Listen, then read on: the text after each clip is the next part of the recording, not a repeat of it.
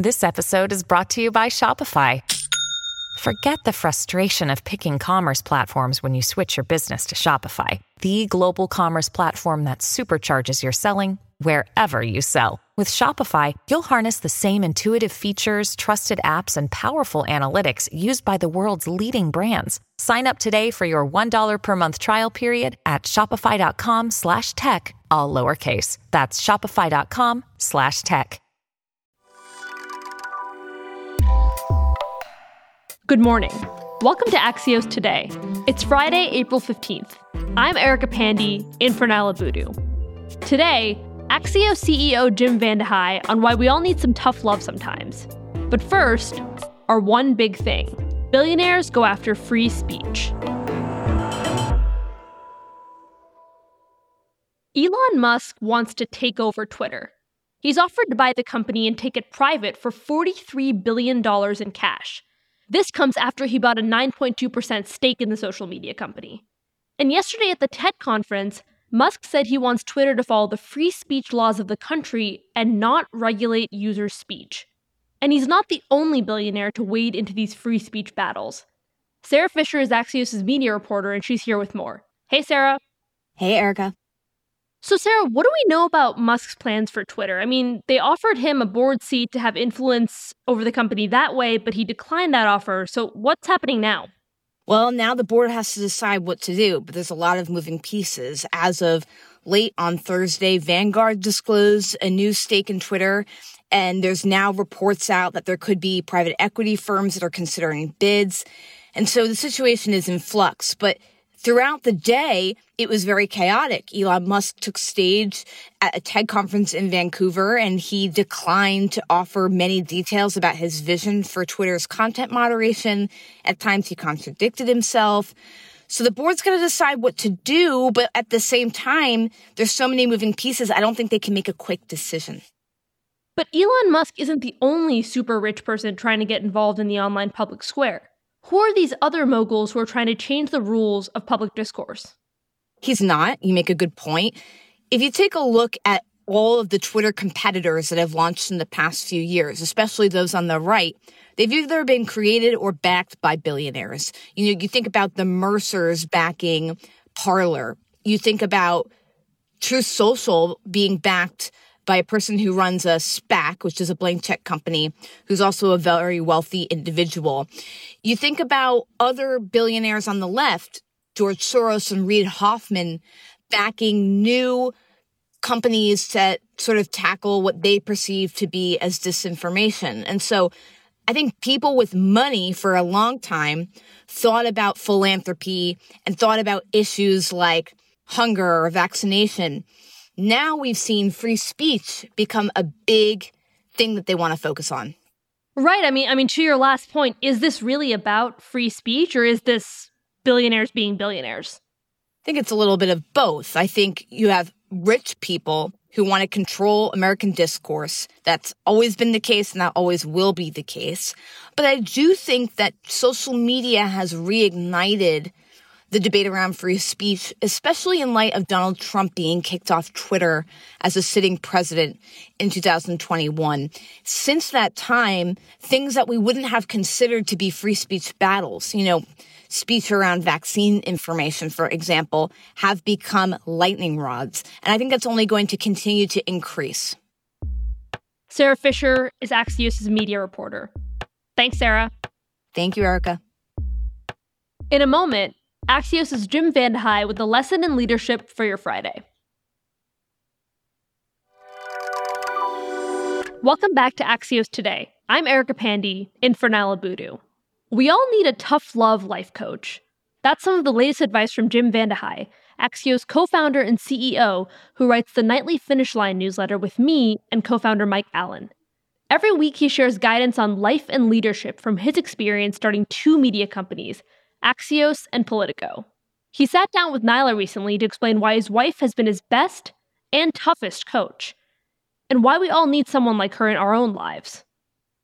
One of the things I've learned is having a tough love life coach, and mine happens to be my wife. I don't think it has to be someone's wife. I think it could be a mentor, it could be a friend, it could be a family member.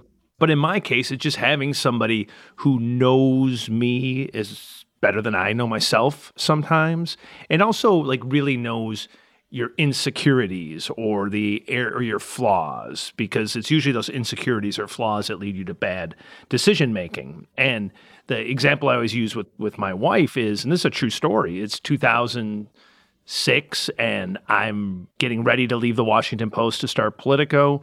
John Harris, who's my editor at the Post and would be my co-founder at Politico, we're all ginned up to do it, and we go on what my wife derisively calls the famous coffee walk. John and I are talking, and we had just gotten calls from all the leaders of the Post kind of lobbying us to stay and saying you should build all this stuff at the Post. Long story short, Harris essentially convinces me, okay, we shouldn't do this. It's too risky, and we can do this at the Post. And I walk in the door. I still vividly remember it, walking in the door and my wife looking at me and just seeing the shame on my face.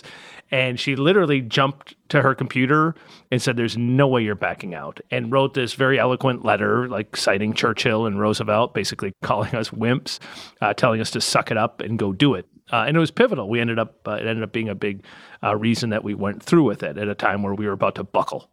I want to go back to what you said about your wife being the tough love life coach because she knew your insecurities.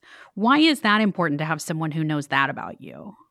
I think you have to be fully exposed. Like you and I know each other well, but I don't really know what makes, like, I don't, in your sort of your heart of hearts, I don't know what makes you tick. I don't know what you fear. I don't know what you feel like you need. I don't know what happened in your childhood.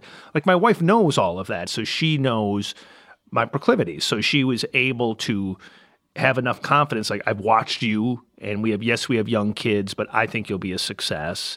And I also know that John Harris at that point in time has a lot of sway over your thinking because he's your editor, and you have a lot of respect for the Washington Post as an institution, and you're allowing your heart to cloud your judgment right now. So I don't think, unless you're fully exposing yourself to people, like Mike Allen does the same thing for me in terms of like knows the good and bad. I mean, there was a moment early on, like I was a real hothead when we launched Politico. You were a hothead. I was much more emotional back then, and everyone was rooting for us to fail, and I wanted to fight every critic. And there was a moment where like I was about to like fight another critic, and Mike just pulls me aside and he's like, Jim, we're going to be in this town a long, long time. Are you sure when you think about this a couple of years from now that you'll be really happy that you're going to do what you're about to do? So if you're not a CEO, if you're not starting a company or an entrepreneur, how does this tough love life advice apply to your life?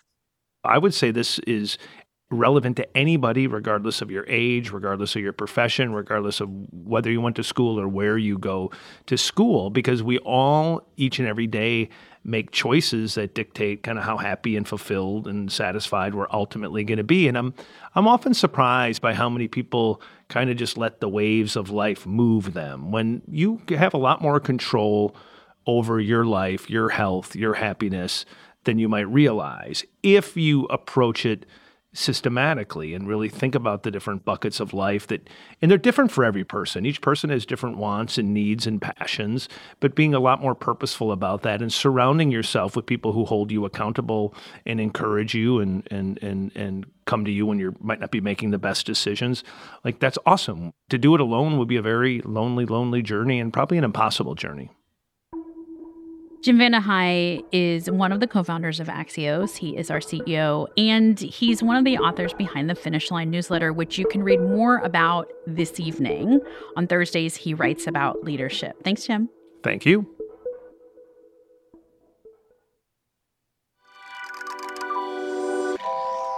And that's all we've got for you today.